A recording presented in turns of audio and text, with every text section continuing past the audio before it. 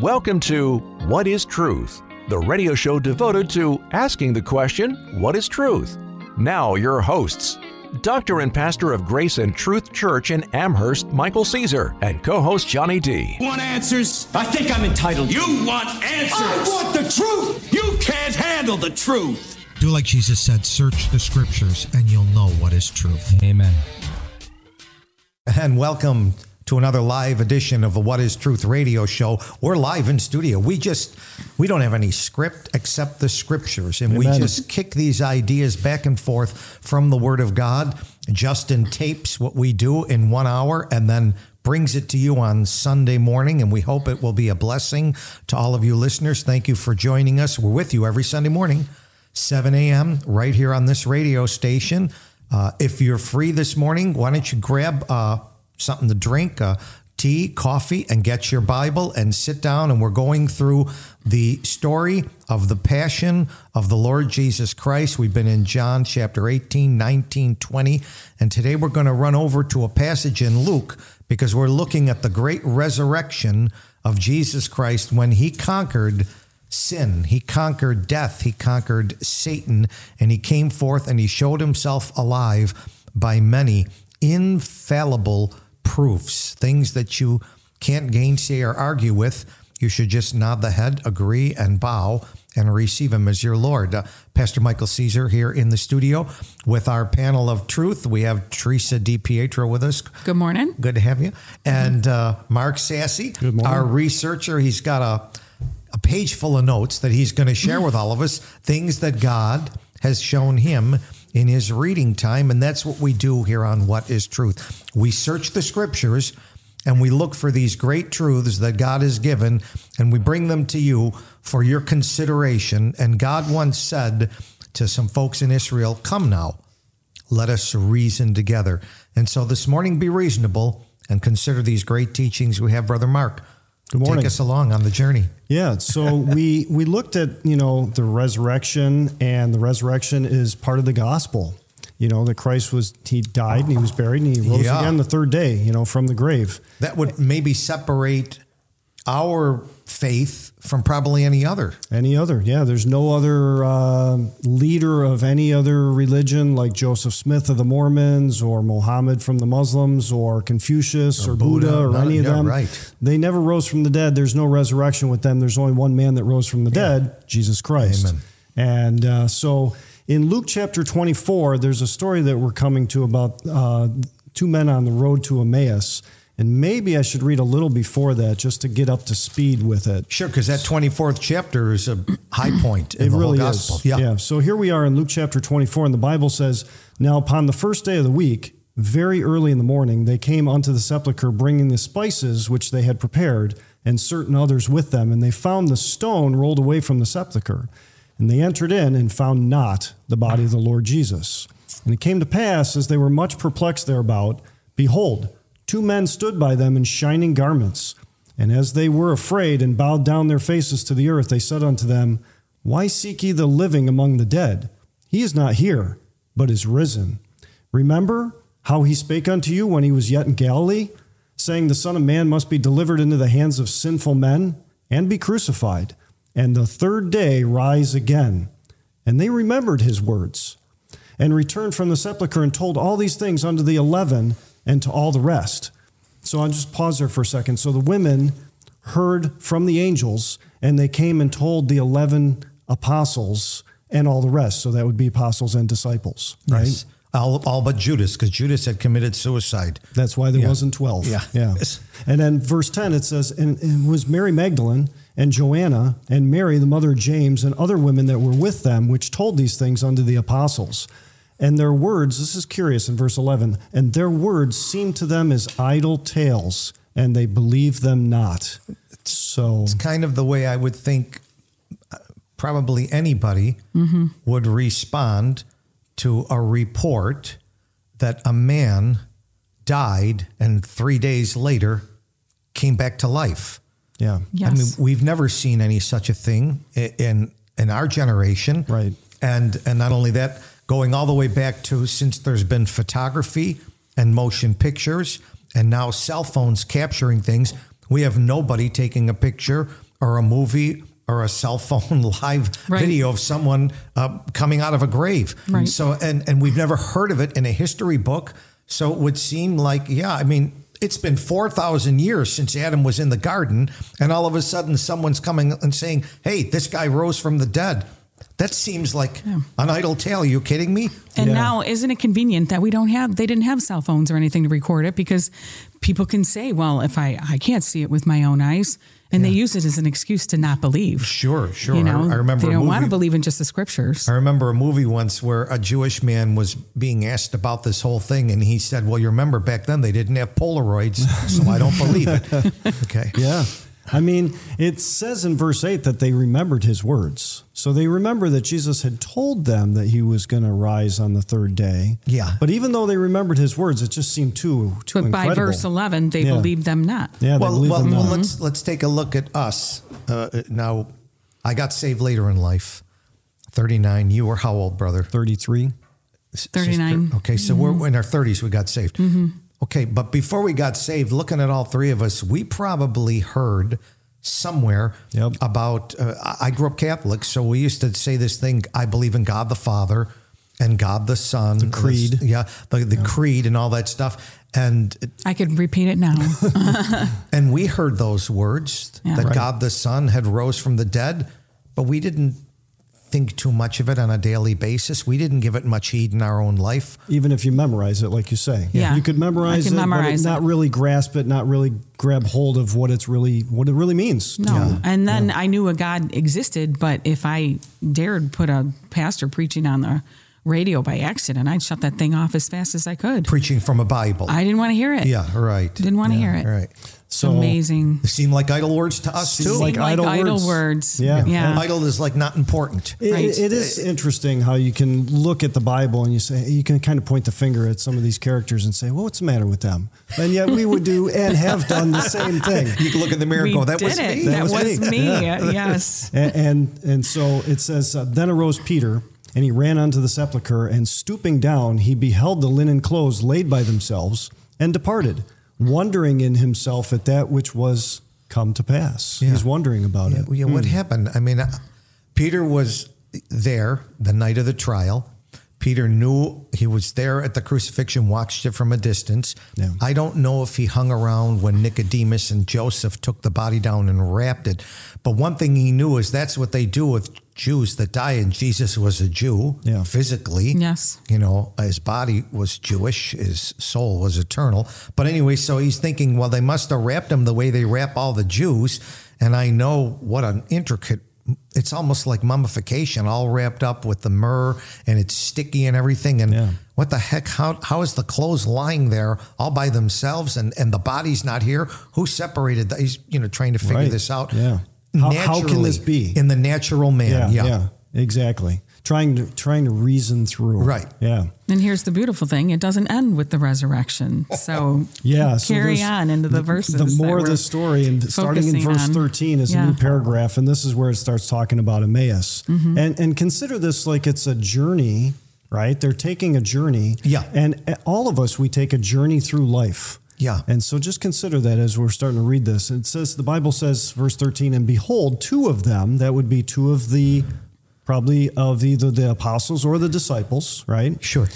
And behold, two of them went that same day to a village called Emmaus, which was from Jerusalem about three score furlongs. So I'll pause there for 1 second. A 60 would be 3 times 20, which is 60 furlongs. Yeah. And I've heard it said that that's about 7 miles. Yeah. Which would take walking about an hour and a half. Yeah. Mm-hmm. And, we don't really relate to that, because if I got to go 7 miles, I'm hopping in the car. I'll be there in 10 minutes. Yep. Yeah. So it's not even on my bike. Yeah. But this is the way things were done. And so they're walking, right? And the Bible says, and they talked together of all these things which had happened.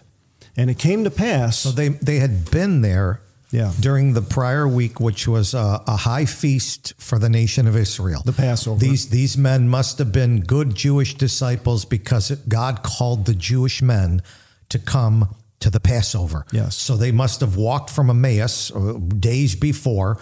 They came expecting the regular Passover, but something different happened on that Passover. Yes. A man hung on a cross, and now they're this hadn't happened any other year in their life before that. Every other Passover, they would sacrifice a lamb, and that was it. Now, all of a sudden, a man was sacrificed that day, and they're talking about all this stuff. Okay. Yeah. So they're talking about these things that had happened. Yeah. And it came to pass that while they communed together and reasoned, so you see that they're reasoning about it, Jesus himself drew near and went with them. But their eyes were holden that they should not know him. And he's...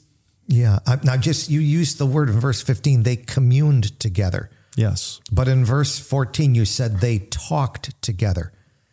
And it's right. Isn't that what it says? They talked then together. it changes to commune. And Yes. so what God is saying is, I want to define the word communion as a spiritual thing, talking. Talking Amen. That's real communion, is communication, talking one to with another. the Lord. That makes perfect sense. Yeah. Communicate, communion. Yeah, there it is. So he's showing us a deeper meaning of the word. Amen. And then reasoning with one another. Okay, and good.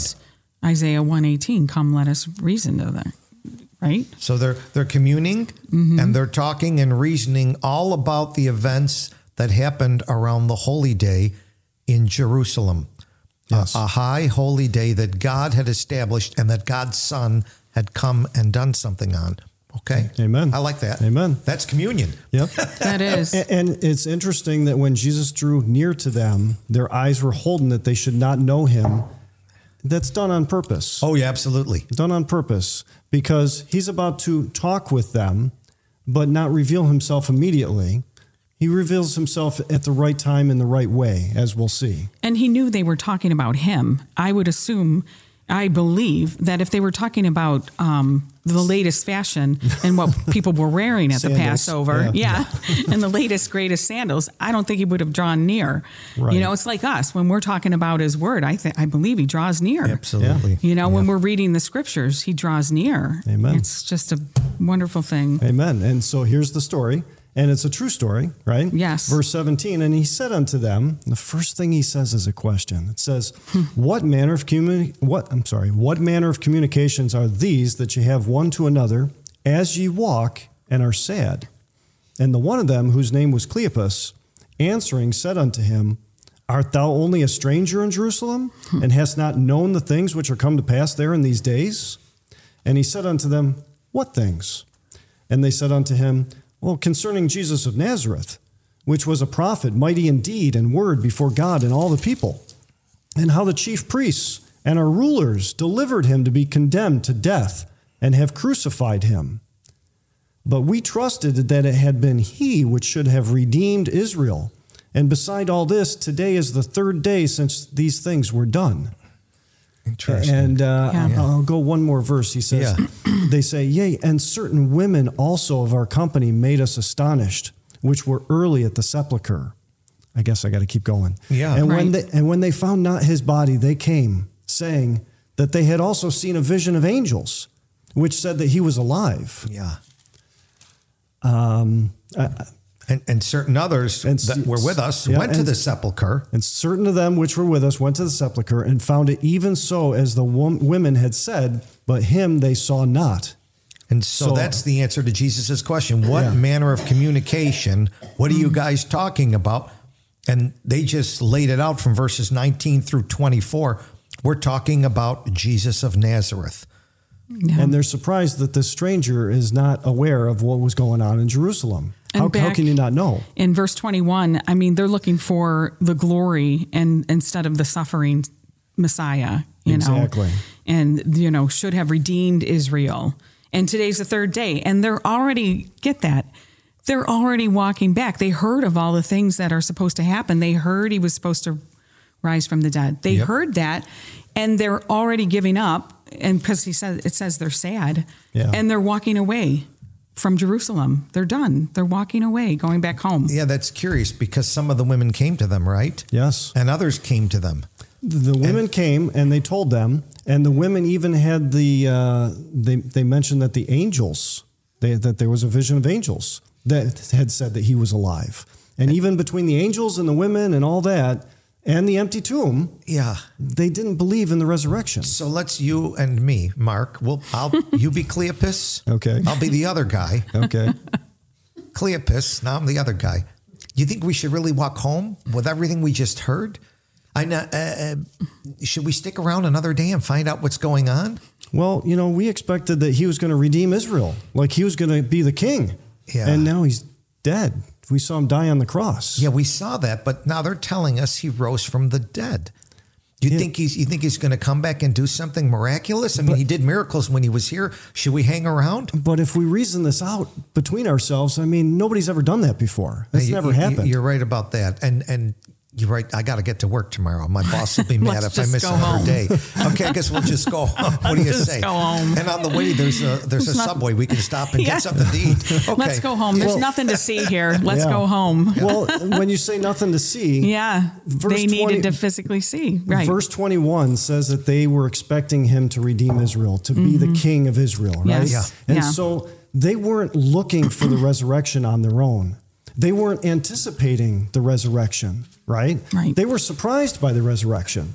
And some people actually claim that these disciples, that they made up a story about a false resurrection. They didn't make up any story about a false resurrection. They didn't even believe it themselves, okay? Right. They were not looking for a resurrection or anticipating. They were looking for a king to come and redeem the nation.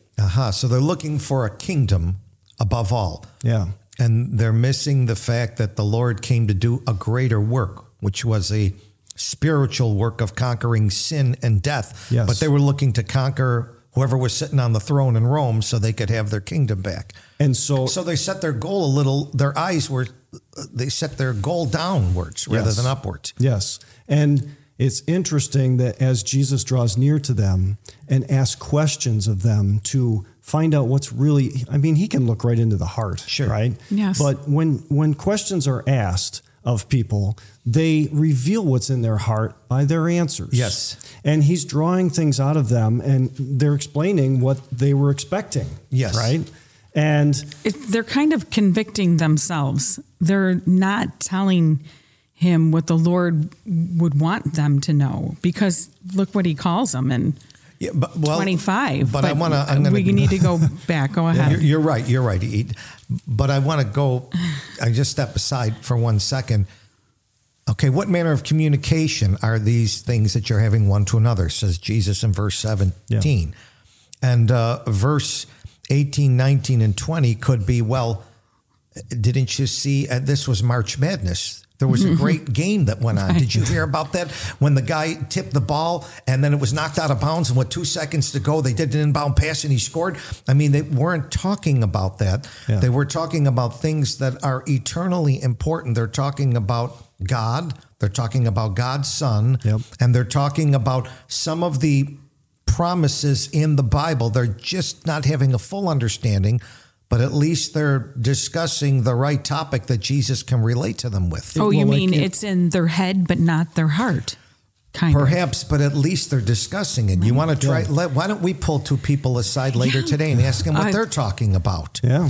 Let's ask two people who are real sad today. And what are you sad about? Did you hear the Bills blew that game? Did you hear we didn't get that trade? Did you hear they're going to draft? Did you hear that Aaron Rodgers is going to the Jets? I mean, what might make them sad? Tucker Carlson's not on Fox anymore. And we say this because we live in Buffalo, and there's another thing, nationwide. Yeah. And they're talking about Jesus of Nazareth, which they say in verse 19, which was a prophet, mighty in deed and word before God and all the people. Now, I think they knew him as more than a prophet, right? They had spent time with him and they knew that he was the Messiah. These two specifically. The one is not even named. We got Cleopas and another. Well, some think it was his wife because they went together. Okay. Right. And then they were going home. Could be. Could be, but it doesn't say anywhere. The thing that's interesting, though, is getting back. They are talking about Christ. Yes. They did think he is the Messiah. Yeah. So what we're learning is they have a partial understanding, but not what God would call the key to salvation. At this moment, they didn't have the key to salvation. Christ is going to give it to them in a little bit. Yes. And I like that you're mentioning the key, because like if you lose the keys to your car and you're in a hurry and you got to go, that's like the worst possible thing. I mean, what's worse than rummaging around and looking for your keys? You're not going to go anywhere unless you have the key. And the key in this story is the scriptures. Yes. That's the key. Absolutely. Because he uses the scriptures to open their eyes, Amen. as Yes. we're going to see. And it's the same thing that holds true in the year 2023. That's right. The Lord uses the scriptures, the sure script, the sure writing of God, to open our eyes, because there are things that it's like right in front of us and we don't see it. Right. We kind of know it, but we don't fully grasp it. Even Jesus is using the scriptures here and not some extraordinary experience that gets them saved. It's the scriptures. First of all, he doesn't reveal himself. It says that their eyes were holden that they should not know him. So he's not revealing himself yet, right? And right. like you said, he's not giving them a vision. He's not Right. taking them on a spiritual higher plane or something. He's using the scriptures, because it's the scriptures that are required. The Bible says faith cometh by hearing, and hearing by the word of God. Yes. But that's not the only verse on that. There's other verses throughout the Bible that show that it's the words that I speak unto you, they are spirit and they are life, John 6:63. So that's what's required in order to have spiritual life. And so, listener, if you're thinking about this, consider that the key for spiritual life, everybody talks about eternal life, but it's hard to wrap your mind around eternal life. Well, the key for that eternal life is the scriptures. It's the Bible. Yes. Yeah. It's contained in the scriptures. Yeah. And Jesus is showing them here, but he's also showing us here. So should we move on? Yes. Sure. Let's see what he did. How did he explain it to them so they'd understand? It's a funny thing. It just happened to me. I was at the doctor's office yesterday, and I was wearing the shirt that we wear on the streets. On the front, it says, Jesus saves sinners. And on the back, it says, Christ died for our sins. And I was standing there waiting to pay the doctor bill. And there was a man in front of me about my age, maybe a little younger. And he turned around and he said, I thought he saved everybody. And Jesus. And I said, well, he's willing to save everybody, but he saves sinners. Yeah. No, he saves everybody. I said, well, yeah, but I took me to the age of 39 to realize I was a sinner. Amen. So here was someone that had some understanding that Christ is the Messiah, Christ is the Savior, but he doesn't know him personally like these two here. And Jesus is going to give them the key to that. So let's follow how he does that. Amen. Yeah. So that's a good tie-in to modern day. Yeah. Yeah. And so in verse 25, then he, that would be Jesus, then he said unto them, O fools and slow of heart to believe all that the prophets had spoken. Yes. Yeah. He says, ought not Christ to have suffered these things and to enter into his glory? Yes. And maybe I should pause there for a second, because he says, slow of heart to what? To believe. To believe. Yeah. These things are written that you might believe, right? Well, they believed part of it. Part of it. I mean, part of it did say that there was a time God promised Jeremiah. He promised Daniel. Yeah. He made promises to some of the prophets. I'm going to come back and I'm going to redeem Israel. I'm going to gather my people from the four corners of the earth and bring them together and set up their kingdom. And they were looking for that, but they were missing the sufferings of Christ and why he was going to suffer. Yes. Right. And he says it in this fashion. He says, ought not Christ to have suffered these things, right? And to enter into his glory? And you see some of that. I better take a walk back into Isaiah chapter, say, 53. Excellent. Right? Excellent. Now, you'll find stuff like this in Psalm 22 and some other places.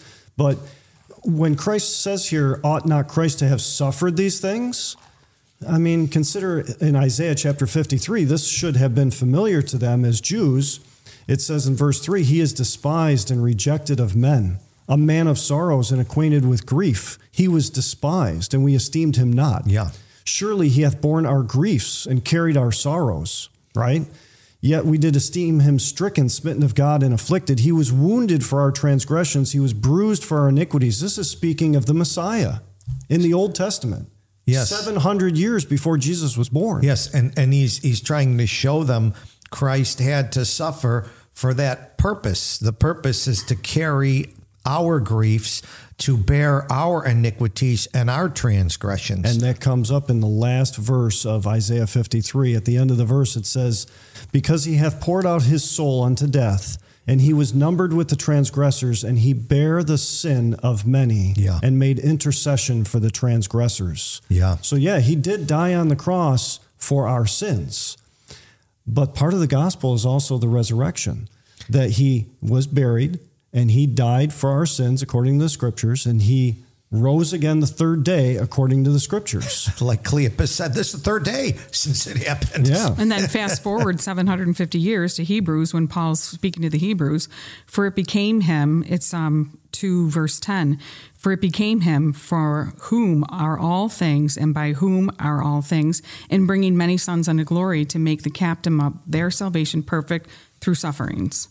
Amen. You know, so again, they're he missing had the to suffering. suffer. He had to suffer. And so to make this make simple sense, there's prophecies about the Messiah that are the first coming of the Messiah, Yes. and prophecies about the second coming of the Messiah. And it's not hard to imagine that the Jews would just kind of focus on the second coming, where he's going to be the king and he's going to rule, and Israel's going to be, it's going to be good. They're going to be the king of nations, and, Sure. and God himself will be in charge. And Sure. so that sounds all wonderful. It's not surprising that they passed over the other prophecies about him having to suffer. Yeah, it had become down through the centuries, the Jewish rabbis started to think maybe there's two messiahs. And they taught Messiah ben Joseph, that means Messiah the son of Joseph, and Messiah ben David, that's the Messiah the son of David. And of course, David was given the promise, you know, the Messiah that's going to come out of your loins is going to sit on the king and on the throne Yes. forever and ever and rule. And they were all excited about that Messiah. But they thought there's this other Messiah like Joseph, the suffering one that's thrown in a pit and thrown into prison. And what they couldn't see is it's the two of them together. Amen. Yeah. Just two different comings. Yes. First coming and second coming. So they couldn't figure it out. Just get rid of Isaiah 53. That goes on a lot today. Yeah, just Yeah. don't even talk about it. So I'll make this point before we go to break.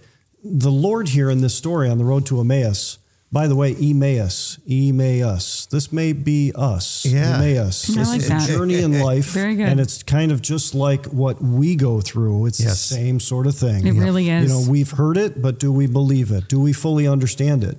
And here you see that the Lord, he moves in to help them to understand, and he moves in to help them believe. He gives them first visual proof of an empty tomb. Secondly, he gives them angelic testimony. And then third, he comes in, Jesus opens up the scriptures to them in multiple verses through this account. That's interesting. You mentioned those three things that you wrote down. There was the visual, the circumstantial evidence. Yes. There was the testimonial evidence of the angel. And the women. Yeah. But the greatest evidence is going to be the one he's going to bring, which is the scriptural evidence. Amen. That's going to be the greatest of all. And You're that's listening the to What key. is Truth. And we're going to take a station break in a moment. If you want to catch some of our old programs, our sponsor is the Grace and Truth Church. Just go to the website, Grace and Truth Church. You got to spell that out, long word, Grace, A-N-D, Truth Church. You got to put that word there, .org. Hit the sermons tab, hit the YouTube tab or the sermon audio tab, and you can hear the old shows. Stick around. We'll be right back after a station break. What is truth?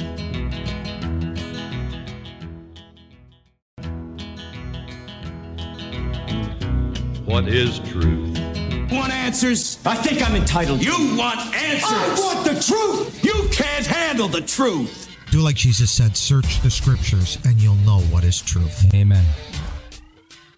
And welcome back to the What is Truth radio show. We've been working our way through Luke chapter 24, reading that interesting story of two men who are talking about what happened that week of the Passover when Jesus was on the cross. And now Jesus comes and he kind of veils himself. They don't know it's Jesus. And he asks some questions and he wants to teach them an important, not just lifelong, but eternal message. So we're working our way through there, brother. Yeah. Amen. So yeah, this is a story of a great journey that these two men are on the road to Emmaus, but it may be us in the fact that it's the same sort of thing that we go through. Sure. And we find, like we were talking about earlier, that the key is the scriptures. So in this section, we want to pay attention to when he's talking about the scriptures. And starting in verse 27, the Bible says, I'll back up one. And Jesus says, ought not Christ to have suffered these things and to enter into his glory? And beginning at Moses and all the prophets, he expounded unto them in all the scriptures the things concerning himself. And they drew nigh unto the village, whither they went. And he made as though he would have gone further. But they constrained him, saying, Abide with us, for it is toward evening, and the day is far spent. And he went in to tarry with them. And it came to pass, as he sat at meat with them, he took bread, and blessed it, and brake, and gave to them. And their eyes were opened, and they knew him, and he vanished out of their sight. And they said one to another, Did not our heart burn within us while he talked with us by the way, and while he opened to us the scriptures? And they rose up the same hour and returned to Jerusalem, and found the 11 gathered together, and them that were with them, saying, The Lord is risen indeed, and hath appeared to Simon. And they told what things were done in the way, and how he was known of them in breaking of bread. Wow. So verse 27 and beginning at Moses and all the prophets, that must have been the greatest sermon never recorded. One day maybe he'll tell us what he said, right?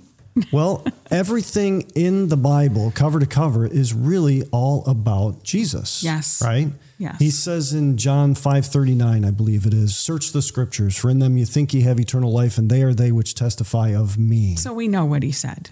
It's in the scriptures. It's in the scriptures. Yes. And he's doing the same thing that you would see sometimes from the Apostle Paul, or many times I should say, where Paul would talk with people and remind them, hey, this scripture prophesied that this would happen. This scripture prophesied that this would happen. And all these things came to pass. Don't you see how this all points to Jesus?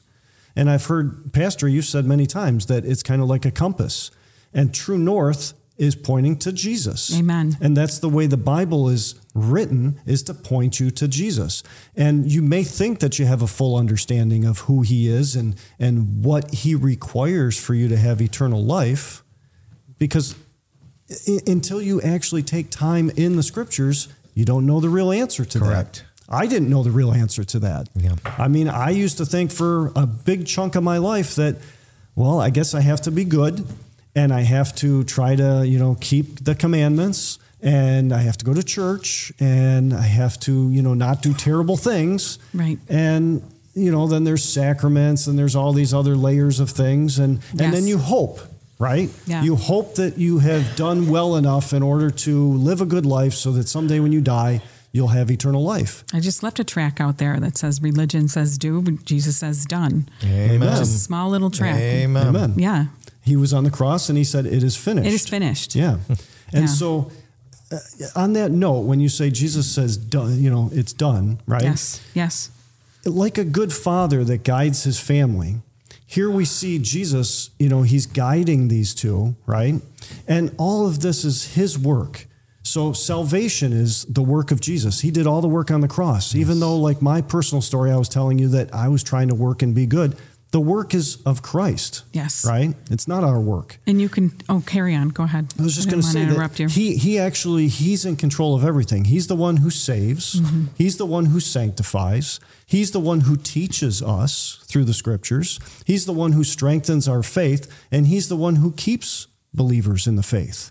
And so he's actually doing everything here, and he's just showing them slowly and asking them questions to draw out from them what they believe. Right. Right? Correct. But as we see in these last few verses, he anchors their faith to the scriptures, and he points them to the scriptures, right? And that spiritual bread is needed for spiritual life. I say that because back in John's Gospel, chapter 6, verse 63, it says that, how does it say it? My words. That my words, the words that I speak unto you, they are spirit and they are life. Yes. Yeah, thank you. I need a little Spiritual reminder. bread. Man shall not live by bread alone, but by every word that proceedeth out of the mouth of God. And Jesus is God, and he's giving us words, of life. Yes. And so here on the road to Emmaus, we see verse 27 that Jesus expounded unto them in all the scriptures the things concerning himself. So he's using the scriptures to point them to him, right? And then in verse 30, he took bread. I'm sure it was physical bread, but also spiritual bread, which is words. Yep. Spiritual bread is words from the Bible. And he blessed it, and he brake, and he gave. And that's what God does. He gives. Yes. He freely gives. Yes, he does. Yeah. And you can tell they were starting to slowly grasp all this, especially since he expounded on the scriptures, because they were getting closer to their home as they drew nigh unto the village, and they didn't want him to go. They were so spurred on by the scriptures that they wanted to constrain him. And that's what we need to do, is ask him to stay and teach us personally. Amen. You know, which is such a beautiful thing, you know, when you can open up the scriptures. Lord, give me understanding of what I just read in here. And he does. Amen. Well, sometimes in the Gospel of John, early on in the Gospel of John, chapter 3, so many portraits given of Jesus. Sure. In the Gospel of John, chapter 3, the portrait is he is the divine teacher. Yes. And he sat with Nicodemus, a master of Israel, and he was teaching him a very important truth about Nicodemus. You must be born again. And it took Nicodemus a number of chapters, but Nicodemus became born again. Amen. And Jesus is a teacher, and here he's walking with these men, verse 27. He's expounding things from the 5 books of Moses. He's expounding things out of the prophets, Isaiah, Jeremiah, Daniel, Hosea, Jonah, all the things concerning himself, you know, and it's exciting them. Yes. And he's getting, you guys are home. Okay. You go to your home. I'm going to keep going my way. No, come in. Teach us more.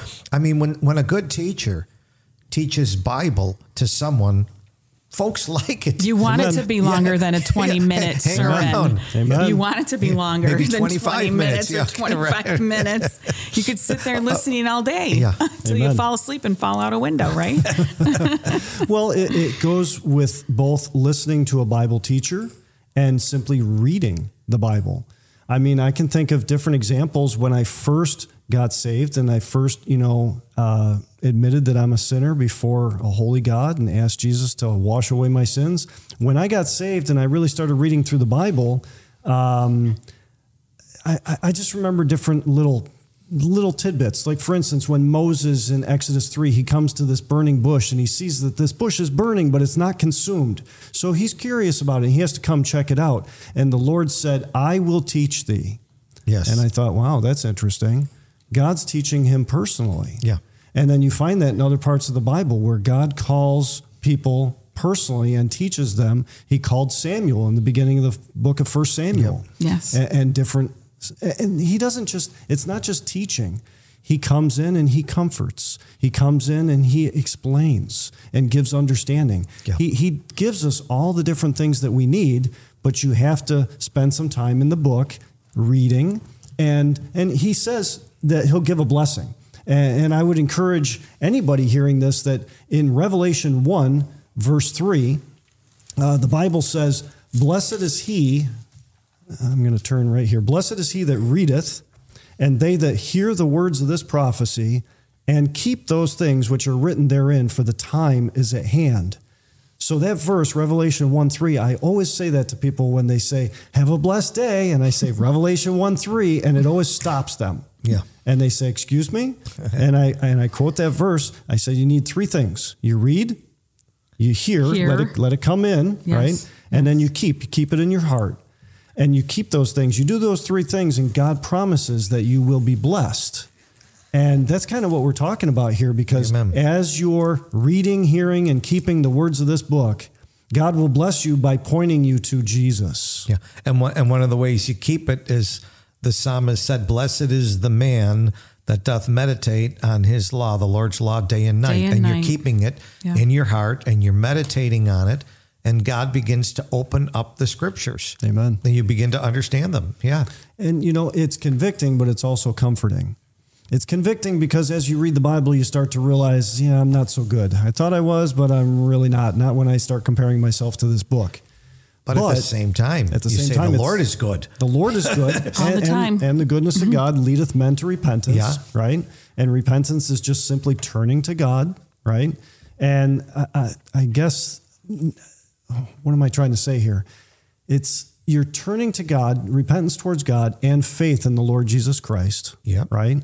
And that's the only key. The scripture itself is the only key to have spiritual life. Yeah, absolutely. And you see in the story here that he expounded the scriptures, so they started to understand a little more, right? Mm-hmm. Then he took bread, he blessed it and brake and gave it to them. At that point, it says their eyes were opened and they knew him. Now, that's not just any old word that they knew him. That's right. They knew him.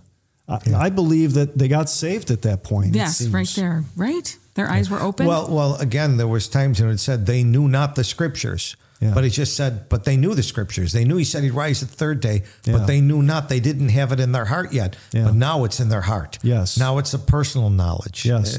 And they even say in verse 32, did not our heart burn within us That's a while great he verse. talked with us by the way? And while who? While he opened to us the scripture. And he's willing to do that for each and every person. He's just waiting for you to open that book and start reading the old Bible, the old King James Bible. Yep. Unchanged. These words do spur us on. They really do. I start to read these chapters and these verses, and I bring myself like right into the midst of it, like walking on the road with them, and like just thinking of the picture and trying to put aside the way the movies make it look. Do you know what I'm saying? And Yes. try to put it the way he would want us to see it. But it's incredible. The scriptures are incredible. Well, look what happened. And like you said, verse 32, did not our heart burn? It was warmed. I mean, just, wow, this is great. And what did they do? Verse 33, they rose up the same hour and they ran and they said, verse 34, the Lord is risen indeed. I mean, it just made them want to testify. Amen. That's Amen. I mean, I'm trying to remember if it was Isaiah who said that Jeremiah, he ate the roll, right? Yeah. And it was sweet, but it was bitter. So there's sweetness in the Bible. There's comforting things, Yes. but there's also bitter things that are convicting, that show us kind of Towards how we me, are ourselves. towards you. Yes, correct. And we realize that we're, Correct. that we are sinners, Yeah. and that we do fall short. And this whole passage here is just about understanding what's in the scripture, what's it saying about Jesus, and then recognizing him for who he is, and then giving witness. Yeah. Amen. And then what do you do with it? You speak about it. And You give Jeremiah, the witness. same thing. His word was in mine heart as a Yes. burning fire. Yes. I was weary with forbearing. I could not stay. I had to speak. Amen. And the Lord is with me, he said in verse 3. I love that 11. verse. Yeah. It's one of my favorites. And on that note, I have to say that, back when I got saved, I grew up in a church, and I went to church almost every week. I was part of a private school when I was in grade school, and it was a religious private school. And so I had been through all that stuff. And yet it was when I heard that verse that Teresa had talked about last week, 1 John 5:13, that verse gives assurance that we can know that we're saved, that it's a done deal. And 1 John 5:13 says, these things have I written unto you that believe on the name of the Son of God, that ye may know that ye have everlasting life. Not hope or pray or assume. No, you know that you have everlasting life. And that, to me, burned in my heart like this is talking about, because I'm like, okay, I don't have to wonder anymore. Yes. I don't have to hope anymore. It's now the blessed hope of knowing for sure. And you use that word know in verse 31. Their eyes were opened and they knew him. Knew him. Bingo. These things are written that I may know. What kind of certainty? No. As much as you know or don't know if you're married. Yeah. You know if you're married. Yeah. I mean, you are in a ceremony. You know that you know that you know. You're not wondering. You don't hope. You don't think. You know that you know if you're married. And if you're not married, I know I'm not married. And if I'm saved, I know I'm saved as Amen. well as I know I'm married. Amen. And if I'm not saved, I don't know. I remember. I don't know that I'm saved. Yeah, that's right. I remember speaking that when my eyes were opened. And I remember saying that specifically. I know that I know that I know. There you go. And I was like, all of a sudden one day I'm just walking around doing something, working. I'm like, there's heaven. It came right out of my mouth. I'm like, oh, that's right. There's heaven. And their And I eyes said it out loud. were Yes, opened, and their eyes they were knew. open. Your eyes were opened and you knew. Absolutely. I knew that I'm heaven bound. Amen. And when you're heaven bound and you look back in the Psalms, just for a moment, just 6 little verses that the whole world has heard this, or at least Americans have heard this. Yeah, go ahead. Psalm 23. I knew you were going to say right? Psalm 23. Yep. In Psalm 23, this is David. He's writing, he says, the Lord is my shepherd. My shepherd. It's personal, right? And I know that he's mine. Yeah. And he says, I shall not want. So he's got comfort there. Yeah. Yeah. And he maketh me to lie down in green pastures. He leadeth me beside the still waters. Boy, isn't that comfort, right? He restoreth my soul. He leadeth me in the paths of righteousness for his name's sake. Yep. Now we hear this at funerals all the time. Right. But once you know that you're saved because the Bible, the scriptures tell you that Jesus is offering the gift of eternal life, all you have to do is receive it, right? By asking for it, then this psalm becomes different. It's night and day. Yeah. Psalm 23 or the song Amazing Grace, completely different. Yes. Another one that's different is Hark the Herald. Yes. That was the first one for me, Hark the Herald. I started singing the words, and I've been singing this song my whole life in a trite way, just singing with people. But the words are amazing. But the words meant nothing to me, and all of a sudden reconciled. Wow. And these words jumping out at me. And go ahead. Hark the Herald, angels sing, glory to the newborn King. Peace on earth and mercy mild, God and sinners reconciled. I mean, I didn't, all of a sudden, what a difference. Veiled in flesh, the Godhead see, hail the incarnate deity, born to raise the sons of earth, born to give them the second birth. Yeah, it's written Nothing to be before. Yeah. Amen. That means born again. Amen. Second Amen. birth. That's right. And back to Psalm 23, in verse 4, he says, yea, though I walk through the valley of the shadow, it's just a shadow of death. Yes. I will fear no evil, for thou art with me. Thy rod and thy staff, they comfort me. Thou preparest a table before me in the presence of mine enemies. Thou anointest my head with oil. My cup runneth over. Surely goodness and mercy shall follow me all the days of my life. And he ends it like this, and I will dwell in the house of the Lord forever. Now, So he knows. David knows for sure. Yes. And he knew. And so sometimes when people tell me, well, you can't really know for sure. I've had lots of people tell me on the So street. many. There's no way you can know for sure. I'm like, David knew for sure. He says it right there in Psalm 23. Yep. But this world today is very confused on that. And old songs, like you just picked out a song, there's old songs that they have changed from having the blessed assurance to just hoping. We hope. There was an old song that's, oh, when the saints go marching in. Yes. Oh, when the saints go marching in. So the way they sing that today, modern day, is, oh, Lord, I hope I'll be in that number. Oh, when the saints come marching in. But when that song was first written many years ago, and people were reading the old book, the old King James Bible, the song was different. They said, oh, Lord, I know I'll be in that number. Sure. Oh, when the saints come marching in. And that's just one example, but they've changed a lot of stuff. Well, they wrote it based on the Bible. Paul was writing in the epistle to the Corinthians, and he says, Paul, called to be an apostle, by the will of God, writing to the church of God, which is in Corinth, to them that are sanctified in Christ Jesus, called to be saints, with all that in every place call upon the name of Jesus Christ our Lord. And so a true saint is someone who's given their heart to Jesus Christ, calls Jesus Christ their Lord. That's someone that's been set apart in God's eyes, and it's one of the number of the saints, and they know they're going to be in that number. Amen. There's no doubt the saints are going in there. Amen. Paul wrote later on to those saints in another little church over here in 1 Thessalonians chapter 4. If we believe that Jesus died and rose again, and I believe that, Amen. And all the saints believe that, they're like Cleopas and his friend. They've heard the scriptures. They know that Christ suffered for them. They know that he died for them.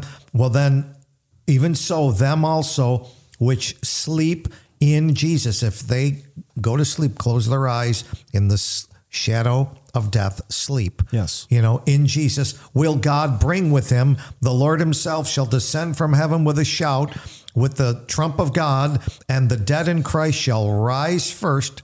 They'll be resurrected, and then we which are alive and remain shall be caught up together with them in the clouds to meet the Lord in the air. So shall we ever be with the Lord. Wherefore comfort one another with these words. These things are written that we may know. Amen. Yes. I have no doubt about what's written in the book. Right. Jesus opened the scriptures to me, Praise the Lord. just Amen. like he did to Cleopas. Amen.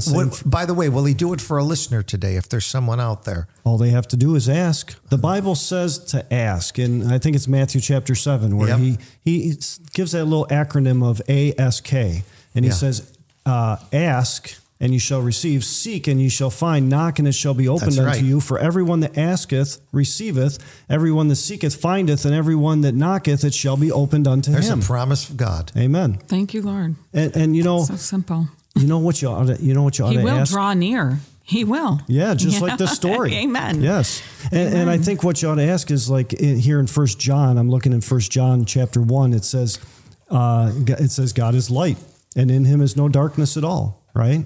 And it says, and if we walk in the light as he is in the light, we have fellowship one with another, and the blood of Jesus Christ, his son, cleanses us from all sin, right?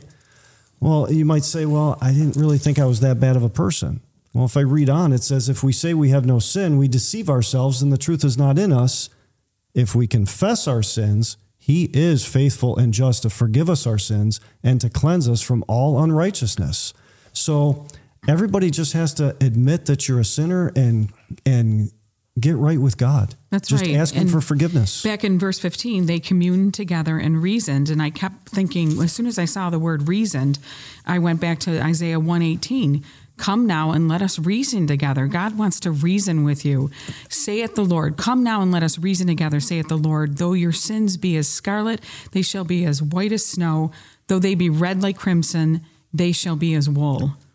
So the key to the story, looking at what you just said in Isaiah, and that's God speaking. Yes. And God is saying to the listener, come, Reason. let us reason together. When they began on this journey, the two of them were sad because they were not reasoning with God. They were just reasoning with themselves. Yes. Yeah, very interesting. And so we've got to let, and that's why Jesus came, to see if they would let him into the discussion.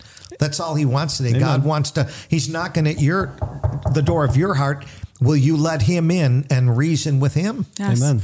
In verse 19, it goes on. It says, if ye be willing Yeah. and obedient, ye shall eat the good of the land. Amen. That's beautiful. So that's the key. It's the will. His promises Yes. are amazing. What will you do? Yeah. Well, What in will fact, you at do the with very Jesus? at the very end of the Bible, he says, "Whosoever will may come."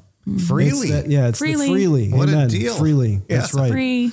And He doesn't pass the plate. He doesn't pass the How do you plate. like that? and you know these two I don't know if they're even two men, but the two of them that are on the road to Emmaus, like you mentioned, they talked together, right? And then they communed together and they reasoned.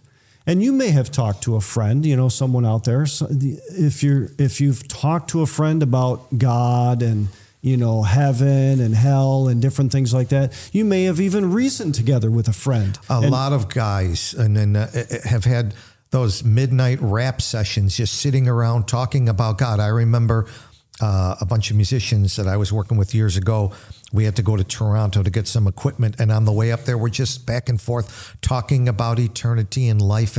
But we didn't get anywhere because we didn't invite God or the scriptures into the discussion. Well, that's the key. Like you said earlier, the key is the scriptures. And once you get into the scriptures and you start seeing how all of these books, 66 books in here, they all point as a key to Jesus.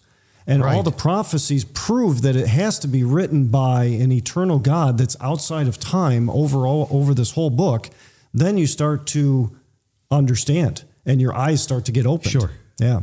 In fact, on that note, I was, this was something that Pastor Ruckman had put together one time, but since everything points to Jesus in the Bible, like we've been talking about, the Bible says in Revelation 22:13, Jesus says, I am Alpha and Omega, the beginning and the ending. Okay. So Alpha is the beginning. Yep. Omega is the ending, right? Those were the first and last letters of the Greek alphabet he was speaking in. Yeah. Okay. And so if he is the beginning and the ending, what would happen if you took a look at the very first verse in the Bible? That would be Genesis 1:1. Yes. In the beginning was the Word, and the Word was with God. I'm sorry. That's John 1. No. In Genesis 1:1, in the beginning, God created the heavens and the earth. Yep. Heaven and Right? Heaven and the earth. Thank you. That's right. And then in Revelation 22:21, that's the last verse at the end of the Bible. That one I don't know by heart. Let me see. 22:21. The Bible says, the grace of our Lord Jesus Christ be with you all. Amen. Isn't that a nice ending to the book? Very nice. Perfect. A very graceful ending, right? Perfect. That's interesting. The first verse had the word God. Yes. The last verse has Lord Jesus Christ. Amen. Kind of the story trying to tell us God is the Lord Jesus Christ. Amen. Curious. Amen. Okay. So if you take a look at the details in the wording from the first verse in the Bible and the last verse in the Bible, in Genesis 1:1, I'm looking at words, letters, vowels, and consonants. In English. In English. Good. In a King James Bible. Got it. So in Genesis 1:1, there are 10 words, 44 letters, 7 vowels, and 27 consonants. Okay. That's the first verse. 17 vowels, I think, yeah. Yeah, he said 17 Yep. vowels. And then the very last verse in the Bible, Revelation 22:21, has 12 words, 44 letters, 17 vowels, and 27 consonants. If you Okay. add those together, Yep. it's a total of 22 words, 88 letters, 34 vowels, and 54 consonants. Yeah. Now, because God is very mathematical, Yes. and because the whole book points to Him, right? One point where we really see a clear definition of Him is 1 John 5:7. That's the key verse. It's a Yes. very key verse. It's the Godhead. It's the Trinity. Yep. And in a King James Bible, it's unchanged. And the 1 John 5:7 says that there are 3 that bear record in heaven, the Father, the Word, and the Holy Ghost, and these 3 are one. Yep. And if you take that one single verse, 1 John 5:7, Yep. and you compare it to the 2 combined beginning the and Alpha, end, the Omega, Alpha and first and Omega last. verses, the 2 combined have 22 words. 1 John 5:7 has 22 words. The 2 combined have 88 letters. 1 John 5:7 has 88 letters. The 2 first and last combined have 34 vowels. 1 John 5:7 has 34 vowels, and the 2 combined have 54 consonants. 1 John 5:7 has 54 consonants. He is the Alpha and the Omega. This whole book is about Him, and you can get to know Him and get comforted by Him and get established by Him and get saved by Him if you'll just come into this book and read about Him. The word of a king, the King James Bible, Amen. tells about the King of Kings, Jesus King. Christ. There's power. And there is the truth. And until we're with you next week, grab a King James Bible, search the scriptures, and you'll know what is truth. Amen. You've been listening to What is Truth? The radio show devoted to asking the question, what is truth? Listen every weekend at this time for What is Truth? Only on WECK.